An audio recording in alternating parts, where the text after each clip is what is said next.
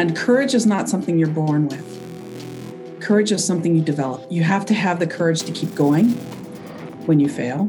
You have to have the courage to take the first step in any endeavor, which a lot of people don't. You have to have the courage to push yourself beyond your limits, the courage to do the hard things, as we talked about, the courage to overcome fear of criticism. Welcome to the Forging Metal Podcast with your blacksmiths Tara O'Brien and Ron Duran Jr. Come inside and grab your hammer. The fire is hot and ready. It's time to harden the fuck up. Let's get to work. The forge is now open.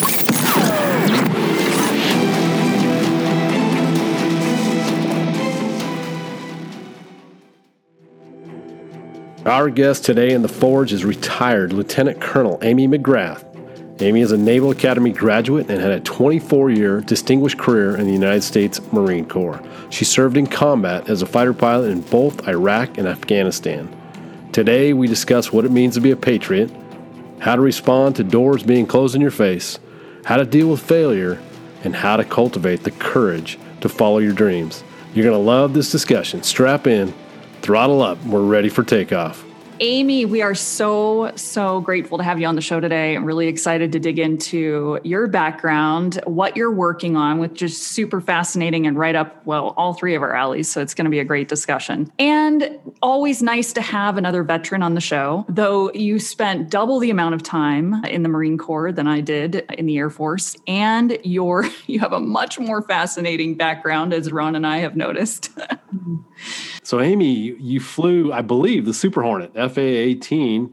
I flew the Super Hornet is the Navy's version. Okay. The Marine Corps has what we call the Legacy version, the Charlie and the Delta version. So it wouldn't technically be correct for me to say Super Hornet, but I flew an F-18 Hornet, and they were and still are the best of the best. So. And I love that. And for those of you who don't know, Amy, I don't know if this is maybe a normal career path, but you started out as a weapons systems officer. And for those of us out there that are listening that are not in the aviation world and don't know what that means, Amy was Goose. If you know Top Gun, Amy was Goose. That's how she started her career. And then later she transitioned to being an actual pilot, being Maverick. There you go. So everybody knows Top Gun, right? And hopefully with the new Top Gun, we'll start to have female models of actually women out there flying, and that's a wonderful thing. So we won't have to compare you to men. But what a great path, right? How is that normal to kind of start out? It's not normal, and it's part of sort of the theme of my life is that you don't get anywhere very quickly. I did not have good eyes. Thanks to my father, who had Coke bottles for glasses, and so I inherited bad eyes, and I couldn't become a pilot, a front seater, until I got my eyes fixed, which didn't open up in the military until about 1999, 2000 timeframe. So when I was commissioned in 1997, I could only be a backseater if I wanted to fly in fighter jets, knowing that I would maybe have a shot to be a front seater at some point, but that now at that time I didn't. So I went and became a weapons systems officer. I ran the radars, ran the weapon systems, the communication, navigation, that sort of thing in the backseat. And really looking back, I've done both backseat and front seat in the F-18. My backseat tour probably more exciting because I did 2 combat tours in that time frame, both Afghanistan and Iraq, and really had a lot of responsibility as a backseater in combat. The front seat was awesome too, and it was a lifelong dream of mine, but they were both pretty amazing jobs.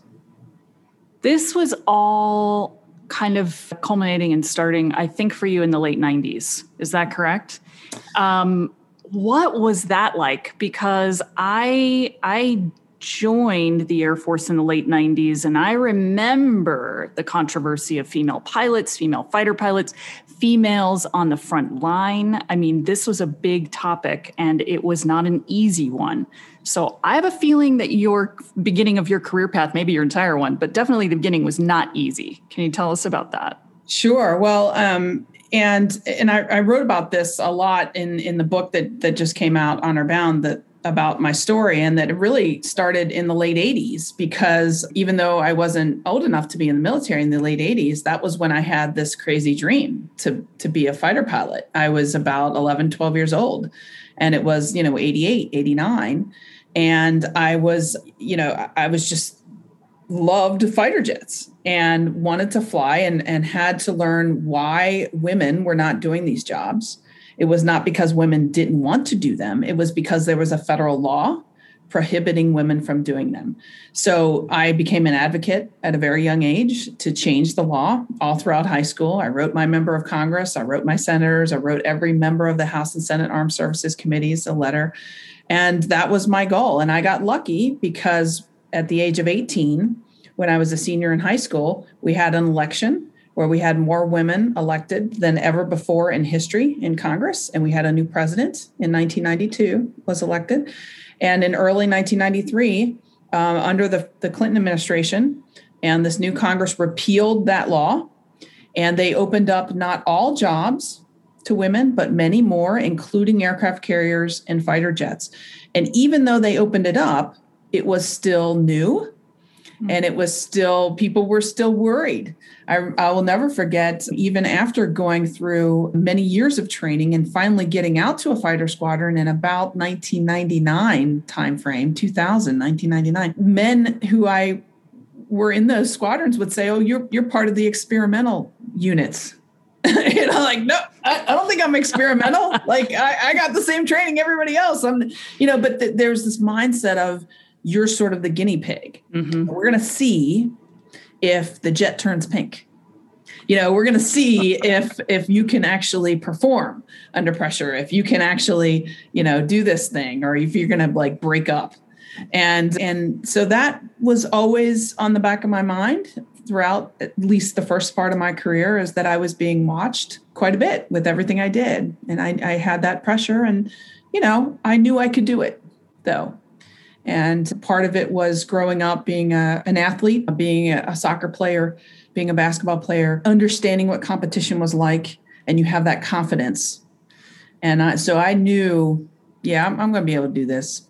So you guys can just watch, but I'll do it. I love that. I love that confidence. That's wonderful. You said you felt pressure. Was that added pressure? Did you feel like, and we've had some women that were in the military on our show, and did you feel like you had to do more to, I don't know, in some sense, prove yourself, maybe to exceed what the men were doing? Did you feel that at all? Or did you just say, hey, I just got to do what they're doing? I think as a woman in the fields that I was in the military, you will never blend in. So what you do, if you're good, everybody will know it.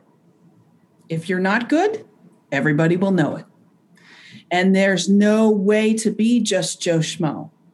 So the pressure is really, yes, it is you putting it on yourself, because you know that everybody, you may be the only woman in the entire air group, or one of the 2 or 3 maybe. So if you don't perform, if you don't do well, you are now, you sort of have every woman is sort of, you're taking it all on your shoulders, because that's what the men see. If they see a woman that can't perform, they're just going to make that assumption that no woman can do this.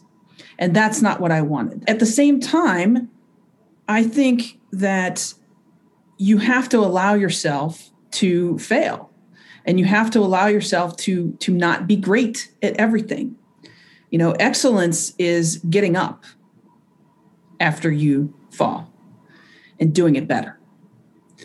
And that is also something that I learned in the military, is that, you're going to sometimes make mistakes. You're going to sometimes fail, and all of the men are going to know that, because you're a woman. They're going to know when that happens. But you know what? They all did it too. And what they're really looking to see is, what does she do when that happens? And if you get up and you brush it off and you're like, all right, well, I screwed that up. Let's go and ace it next time. And you do that, then there's a lot of respect out there. So true. And you mentioned earlier your book, which just came out. Congratulations, Honor Bound. An American Story of Dreams and Service. Talk to us about that a little bit and why you wrote it. What were you hoping to accomplish with this? I wrote it twofold, really. I wrote it to inspire young men and women to follow their dreams, because a lot of the book is my story of, being told no, being told you can't do this, and just not caring and keep driving forward and going step by step by step, doing the hard work, doing the hard things to get to that point. Okay, so it's more of a story of inspiration, sort of climbing the hills and doing that sort of thing. And the other reason I wrote it is I really want people to believe in this country and believe in what I think are truly American values, and not so much in a left-right sense or Democrat or Republican, but true American values. And so throughout the book, I have weaved in stories of my life, which I look back and recognize those are the stories that made me have those values. For example, my neighbors in San Diego, in my first and second tour there, were immigrants, refugees from Iran. And that made a huge impact on me because I understood immigration for the first time in maybe a different way from growing up here in Kentucky, that these people were Americans. They loved this country and they did the hard thing in trying to get here. And, and their love, we became friends. And so it's sort of those types of stories along the way that I wanted people to know about and believe in our country.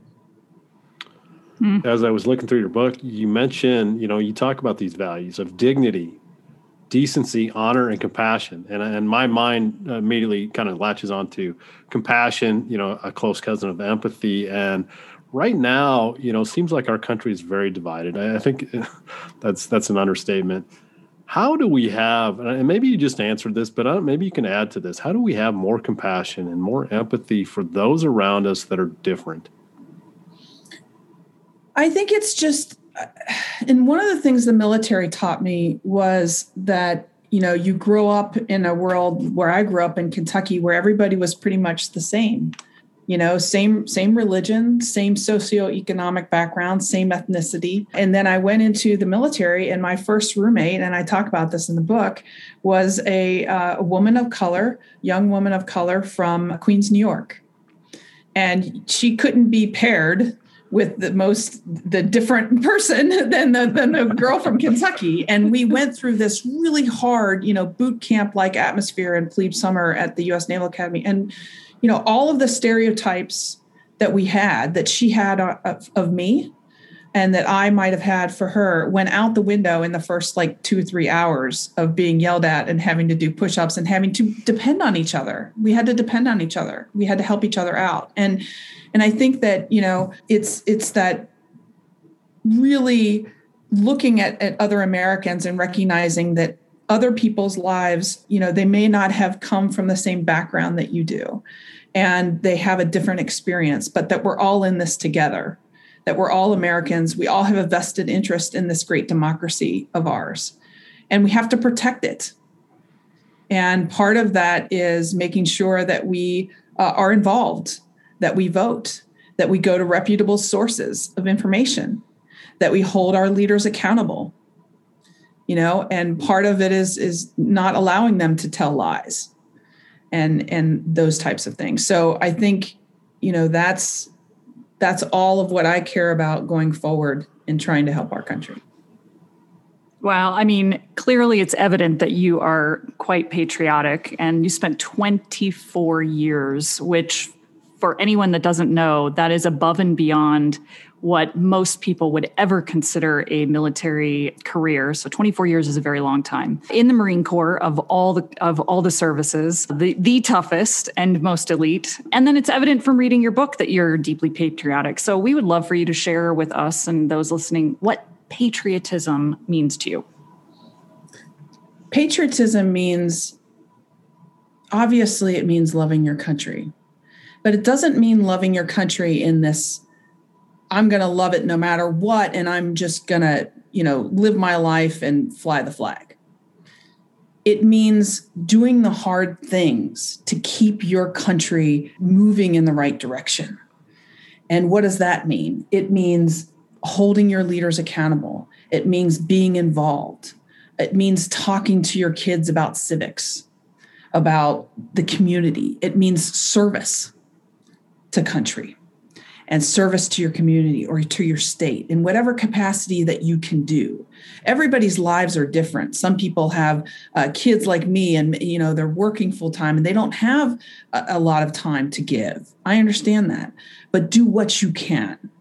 And at the minimum, be involved in your democracy and vote and be up to speed on what's going on, because there is a lot going on in our democracy right now. I mean, the events of January 6th are just absolutely unprecedented. I mean, never in a million years would I have thought that a former president of the United States would basically not agree to a peaceful transition of power. This is a big deal, and we have to keep making sure that we stay involved as Americans. There's this notion that politics and politicians should should be up there and the rest of us should go barbecue and live our lives and let the politicians do their thing. No. Now is not the time to do that. Our democracy is fragile and we all need to be involved. And to me, that's what patriotism is. It's stepping up. And sometimes it's hard to do because I just think about my family. I mean, we're so divided right now. Nobody wants to talk about some of these things, but we have to. What a great theme, right? We talk about doing hard things. And what's the easy path? The easy path is to not talk about it, right? And to kind of put our head in the sand and not have those difficult conversations. I totally agree with you. Let's have those conversations. They're needed. They're important. I'm seeing a theme here, Amy, and I think that you would probably agree that when the door closes on your face, you say no. In your book, you say you were pissed off. As a 14-year-old, you were pissed off that women couldn't be in combat. And you've already touched on that. But I'm also seeing kind of a theme in your life that, again, when you face adversity, you don't give up. I think to myself as a 14-year-old boy, and if the laws said that I couldn't be in combat, I probably would have said, well, nothing I can do about that. You took a totally different approach. Is that something you think was that part of your DNA, you think, or part of the way you were brought up? How do we teach that to our young leaders? I think that, not taking no for an answer, it is a bit of an acquired skill. I did have the passion at that young age, but I also had a lot of support from my parents and my family. When the roadblock was there, the combat exclusion law was there, I talk about the anger in my book. And I actually had journal when I was like 12 years old, I had a journal. And so a diary. And so I have those, and I have some excerpts of that time frame. And, it wasn't that I was so angry and I just stopped. It was my parents, my mother in particular, who said, okay, well, there's this law. How do we change a law?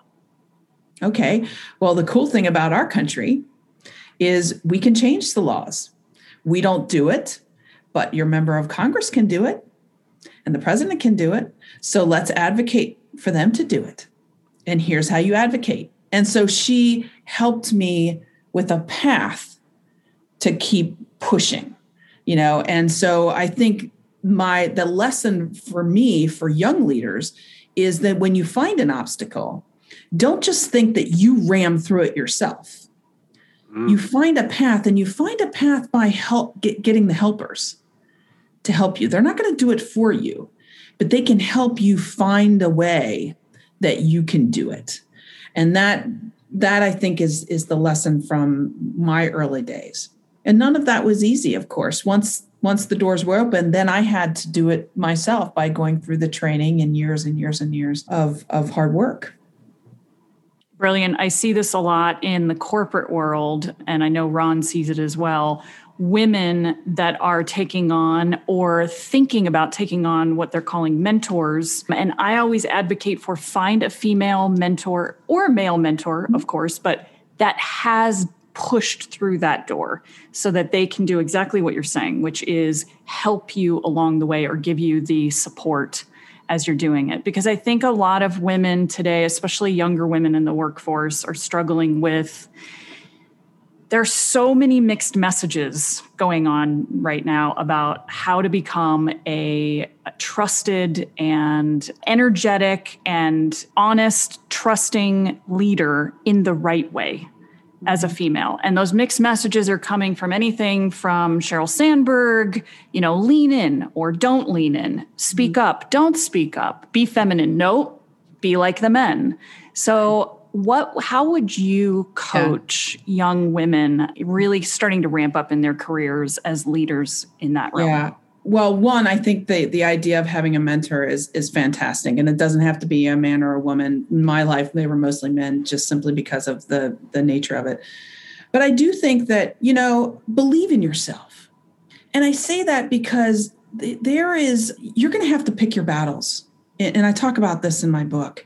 You're going to have to pick your battles as to what you want to stand up to and for during your career. So in my first fighter squadron, as one of the first woman in my fighter squadron, there's a lot of antics, a lot of sexist stuff that went on, training where there was inappropriate pictures and all kinds of stuff. And, I chose at that time, very junior aviator, I chose to ignore it.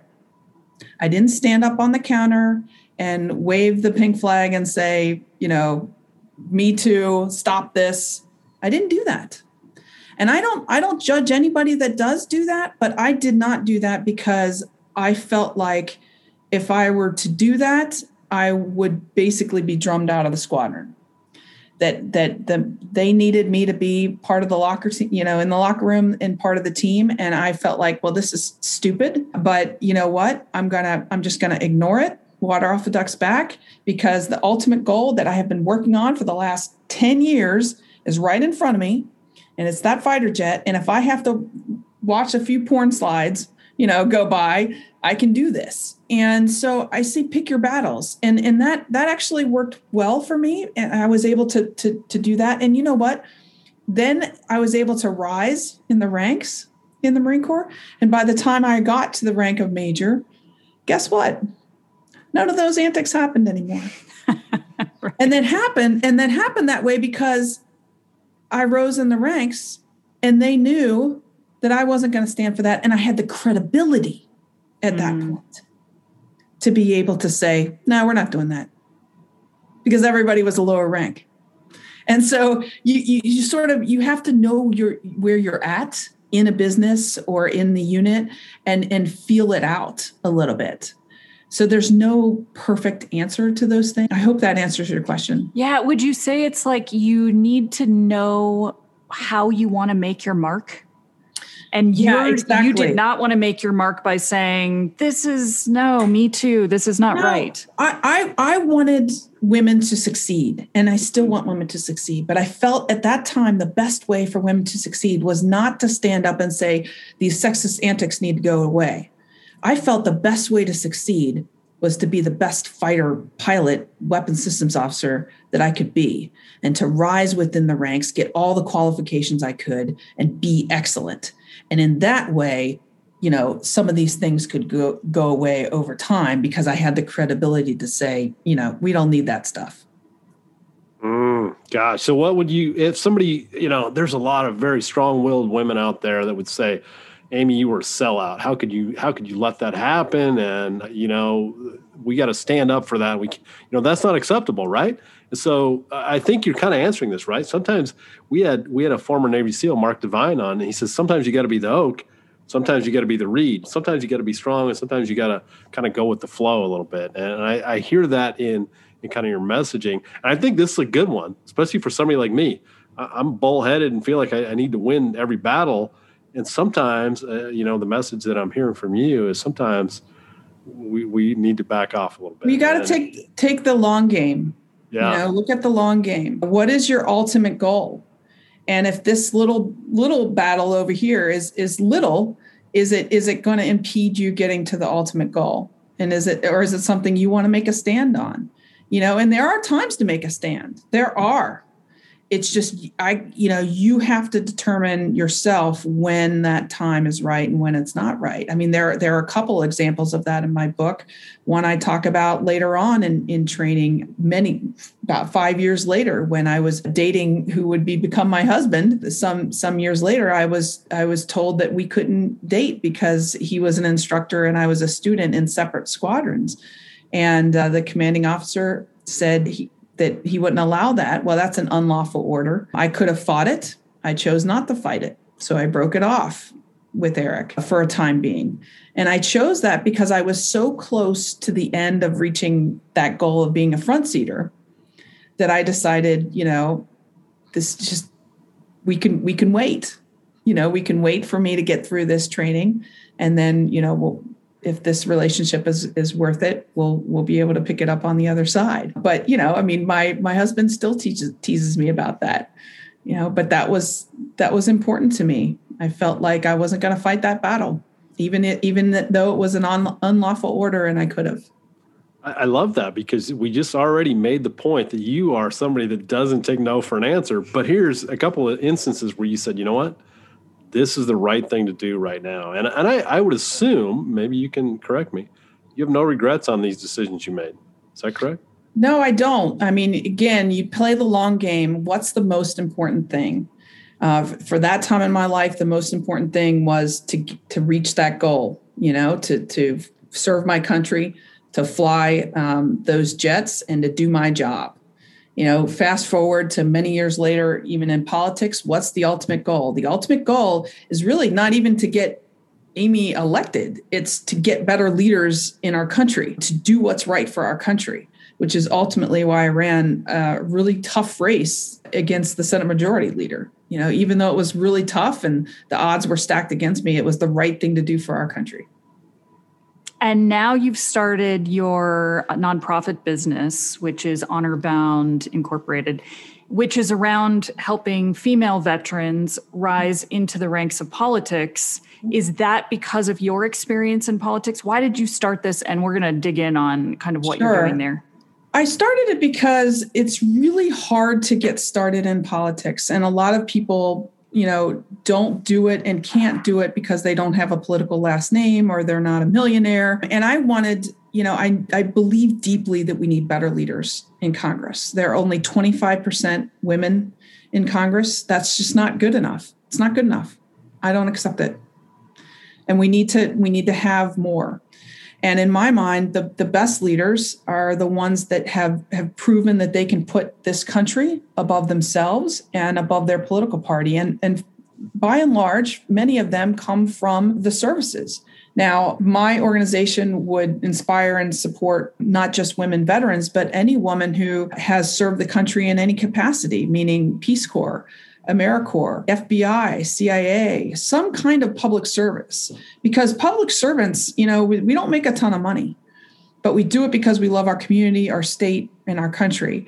And that's the kind of person I believe we need in political office today. So that's why I started Honor Bound. And, the website for that is honorboundamericans.com. And if you're like me and you believe we need better leaders in this country, that we have some pretty crazy people in Congress right now, and you would like to see them replaced by leaders of character and honor and courage, and you happen to also believe that we need more women, that's the place to go, because we're going to support those women who run for office in competitive seats around the country. How do you do that? Talk to us about it. Just a little, Sure. I say, yes, I'm sold, Amy. I'm going to go sign up tomorrow. How does that work? So we have a website. It's called honorboundamericans.com, and you can support the organization. It's a C4 organization. And again, it's going to go around and identify women around the country who have this background in competitive seats and then support them in their races. So if that's something you want to do, a lot of Americans believe in the cause, they believe in the concept, but they don't have the ability to do the research on who's running who. And, is that person a really good person? Is that person an honorable person? They don't have the time for that. So if you're kind of one of those Americans that really want better leaders in our country and want to somehow support those better leaders, you need to go to honorbounamericans.com and contribute and be a part of this. And you can also get there through my website, which is amymcgrath.com. And through that website, you can buy the book, you can, be a part of this organization. So we're just trying to help our country get better leaders. That's what it's about. I don't know about Tara, but I hear this message of putting country over party. I'm a advocate of that, and we hear this from politicians, and maybe they talk about that on the campaign trail, and then they get into Congress or the House, and things change. Why do you think that is? My sense is it takes a lot of courage to stand up for what's right. Is that why why do politicians slip back into maybe a different mode? I think that you're absolutely right. It takes a ton of courage to do what's right and to put their seats on the line, because a lot of what might be politically expedient isn't the right thing to do. I think that's why it's so important to get people who we know have already put the country ahead of themselves. I think if we continue to elect lifelong politicians, that's what you're going to get. You're going to get people who have no spine, who wherever the wind blows a certain way, that's the way they're going to move. And that's not, in my opinion, that's not what we need. It's not to say that I would have been perfect in that role. I don't think so. I think I would have had the same pushes and pulls of any politician in office. But I think there's a fundamental core aspect of getting people with character to stand up for this country. When I think of people with character, think of John McCain. What would John McCain think right now when we had, a president who inspired an insurrection on January 6th? Do you think he would be just towing the line of his party right now? I don't. I think he would be more like Liz Cheney and standing up and saying, enough is enough. This isn't about policy. It's not about left or right. It's not about minimum wage. It's not about any of this stuff. It's about our democracy, man. And we got to get people that are willing to give up their seats and willing to give up that, even be thrown out in order to protect this country and protect our democracy. I do believe we can get more people like that in office. I really do. So that's what this is about. We have to. Think about how the state of our country right now. You have a daughter that's 5, so she's very young. But as a mother, and you have 2 older sons, not older, but older than your daughter. As a mother, how do we start talking to our young children about these topics? How do we start that culture within the household so that they don't have to wait until they're older and dealing with it then? I think the way I want to approach it with my daughter and my sons is, that this is an amazing country. I've been all around the world. I've seen the rest of the world, but our country is not perfect. And it's our responsibility. We have inherited, you, me, them, we have inherited this amazing democracy, this amazing country that the world has never seen before. And if you look at world history, we have had 70 years of relative peace and prosperity. And I happen to believe that America is the force around the world that helps that to happen. That has helped that to happen in the last 70 years. And we have to protect it. And so that means, being involved. It means standing up when you believe something is right and standing up for it. And it means ultimately looking at all of the goods and bads of our country, recognizing our history. And when it comes to the bad stuff, trying our best to make things right. I think that's really important. We're not perfect, but we're not, completely bad either. We have to recognize the bad stuff that's happened and try to make it better. That's the way I'm going to approach it with my kids. And also showing them, you got to step up and do the things that you think you cannot do. Just like Eleanor Roosevelt said. That's what my life's been about. Beautiful message. Let's stay with this a little bit. One of the things you mentioned in your book is you said playing with the boys as a young girl set you up for success later in life.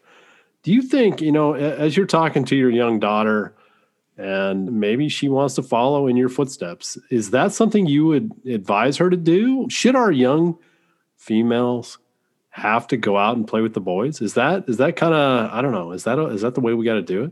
Yeah, if she wants to.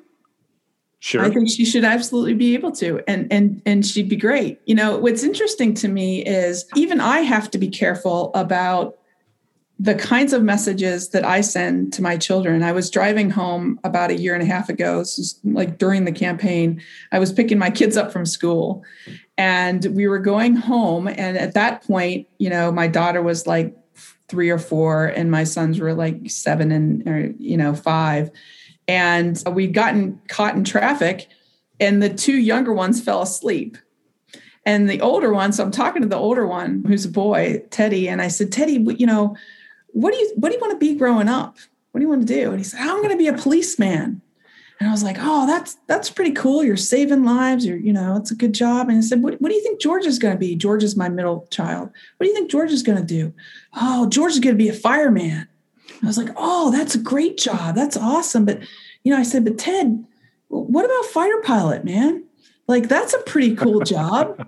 Have you ever thought about that? Because I'm thinking in my mind, gosh, none of my kids are going to be fighter pilots. I'm thinking, I'm pushing them a little bit. I'm like, that's a really cool job, Teddy.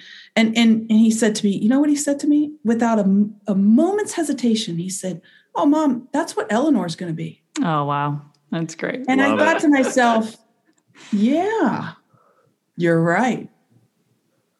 That's cool. Mm-hmm. And that's the way it should be, right? I think that goes without saying. That all those jobs should be open to whether you're male or female. And then I think that's, of course, what we're talking about here, right?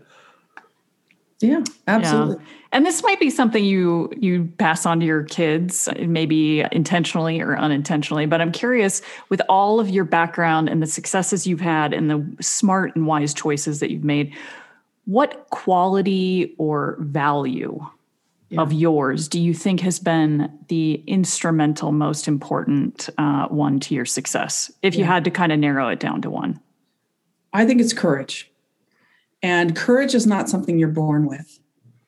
Courage is something you develop. You have to have the courage to keep going when you fail. You have to have the courage to take the first step in any endeavor, which a lot of people don't. You have to have the courage to push yourself beyond your limits, the courage to do the hard things, as we talked about, the courage to overcome fear of criticism. It's huge. That courage has been, I think, the single most important thing. And I tell people, and I tell young people, when they say, well, how do you develop it? And I say, well, you develop it by challenging yourself every day. Challenge yourself with the little things, step by step. Your podcast is called Forging Metal. So this is a really good analogy. My son has introduced me to this Star Wars thing called The Mandalorian. Mm-hmm. And in The Mandalorian, he goes out and when he does something, he gets a medal called a Beskar. And he brings it back to the people that forged the metal, and then they're able to put it on his armor. So once he's building up his armor step by step by step. That is similar to what I'm talking about. When you go tackle a challenge, whether it is, boy, I've never run a mile before, or I've never done a triathlon before, or I don't think I can take this course, or maybe it's public speaking and you're not, and you go tackle that challenge and you do it, then you get that other piece that you can put on your armor, that piece of confidence to be able to say for the next thing, I've done these things, I can do the next thing. And so when people say to me, was it hard to debate Mitch McConnell on national TV? Not really. Not when you've done all of these other things, when you're doing night carrier landings and you've done all those things. And I've been able to do those things because step by step by step, I've challenged myself in the little things along the way and kept challenging myself. That's courage. What do you say? Such a wonderful message. But what do you say what happens when I try those hard things, Amy, and I fail? How do you process that? Well, I think you have to keep trying. If they are not life and death things, you just have to keep practicing, and you have to reach your goals. And if the goal is insurmountable, maybe you tackle it a different way. Maybe you go after a different thing. I at this point in my life, I'm not sure I can run 3 miles in 21 minutes. I could have done it when I was, 18 or 19, but, I can't do that anymore. So that's not really a goal that that is achievable for me, but I can go out and still run a 5K, and so I think that you figure out what it is you want, and, you cannot be afraid to try things and fail. And I'm a perfect example of that, because I had a lot of success stories. When people ask me,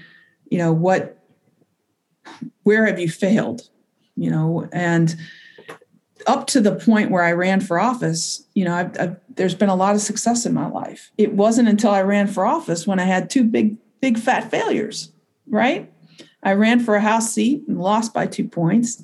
I ran for the Senate seat and lost to Mitch McConnell, and they were extremely public, right? But I'm here to tell you, you survive it. And still, I'm really glad that I did it, because it was the right thing to do. And I would have done it again, So it's super hard to fail, but most of us don't have to fail in a public way. And even those of us that do, like me, guess what? You still survive on the other side, and you're better for it. Well, clearly it's not debating politics live on national television that is the hardest thing you've ever done. But what is the hardest thing, Amy, that you have done in your life, do you think? I think that it comes down to it. This is such a tough question, because I've done a lot of hard things. There's physical, right? And then there's sort of the mental. I think from the physical side, some of the training that I have gone through in the Marine Corps, the 20-mile ruck hikes in training, survival school, where you go days without end, days with no food. It was definitely some of the hardest things I've done. Then the night carrier landings. I mean, you want to talk about the toughest job on earth, physically, mentally. It's just intense to the 100th degree, night carrier landings and that sort of flight stuff. So I think that's top up there too. But physically, having my second son with no epidural, which was not by choice, was right up there too. I think it was harder than anything else, frankly. But then you just scared every woman from having a childbirth with that. I got through it. They're like, wait, what? That's the hardest thing, Amy? Yeah, I got through it. And I look back on it with smiles now, and whenever I see my George, my second child. But I think mentally, it's putting yourself in the political arena right now. In this political environment, you go from, in my case, an institution that everybody respects. You go from having a name that everybody respects to the moment you put your hat in the ring as a D or as an R, 50% of the population hate you. And I think that takes an enormous amount of internal mental courage to do that. Knowing that you're going to be lied about, knowing that you're going to be criticized, knowing that people who have never been in public and now have the Twittersphere and all of these other things to throw darts at you are going to do that, and doing it anyway because you love your country. That's why. Yes. Wow. The hair just stood up on my arms. Amazing. It takes a lot of courage. A ton. And on that note, Amy, how can people support you either in that endeavor? How can people work with you, follow you? How can they be involved in what you're working on and what you're working toward? Well, if you're like me and you believe that we need strong patriots to step up and run for office who can do these sorts of things, and that is the future to help our country, you should go to honorboundamericans.com and help support this initiative to help get women and men who are patriots elected into office and into places that, can make decisions for our country that matter. So that's how you can follow me. I do have a website, amymcgrath.com, and I'm up on Twitter and Facebook and all those social media sites. But, we're just out there. We're trying to make a difference for our country right now and supporting others to make a difference going forward. And shame on you, Amy, you didn't plug your book, but I'll plug it for you. That's right, I should have. Go out and buy Amy's I'm new book. to this author thing, so I do have a book. It just came out this week, and I'm very excited about that. And very humble author, as we can see. Yeah. It's the story of my life and those leadership principles that I talked about, and a little bit of politics at the end, but not much. And I'm really excited about it, and I'm hoping everybody goes out and buys it. And there's an audiobook version too, which I did the reading for myself, which is very much an experience. I think everybody should write a memoir and have to. There's a hard thing. So yeah, I'm writing my book right. Yeah, I'm writing my own book right now, and I wonder if I could narrate it. That's probably tough. Wonderful. All of those things, as you know from our podcast, will be in the show notes. Please check that out. There'll be links to all the stuff that Amy just talked about. Let's put a bow on this and wrap it up. And with our signature last question, and we've already kind of touched on this a little bit, this idea of failure. And as Tara and I like to normalize failure and say, even successful people like Amy have failures. Don't ever think that people get to, maybe the top of the pedestal without a lot of failures along the way. So we're going to ask you, Amy, what is your greatest failure and what did you learn from it? Well, I would tell you, and I've already said, my greatest failure in my life has been these two campaigns because I ultimately didn't win in the campaigns, right? It's a black or white thing. You either win or you didn't. However, I think there were many successes out of them in that we changed the conversation. We helped change the country and move in the right direction from a broader perspective. I certainly learned mentally tough I can be, and I'm proud of what we did. But I would say that in general, from a fighter pilot's perspective, I don't ever want to have a wingman who hasn't failed. I don't ever want anybody on my team who hasn't failed at something, because the people that have failed at something and haven't failed at something and something big are the ones that don't have the courage to really try. Because if you have the courage to really try and test you're going to have failures along the way. And those are the types of people who can pick themselves up at the end of the day and go forward. And that's the kind of person I want on my team. And that's the kind of person I want in combat with me. And that's the kind of person ultimately I want to have as a leader.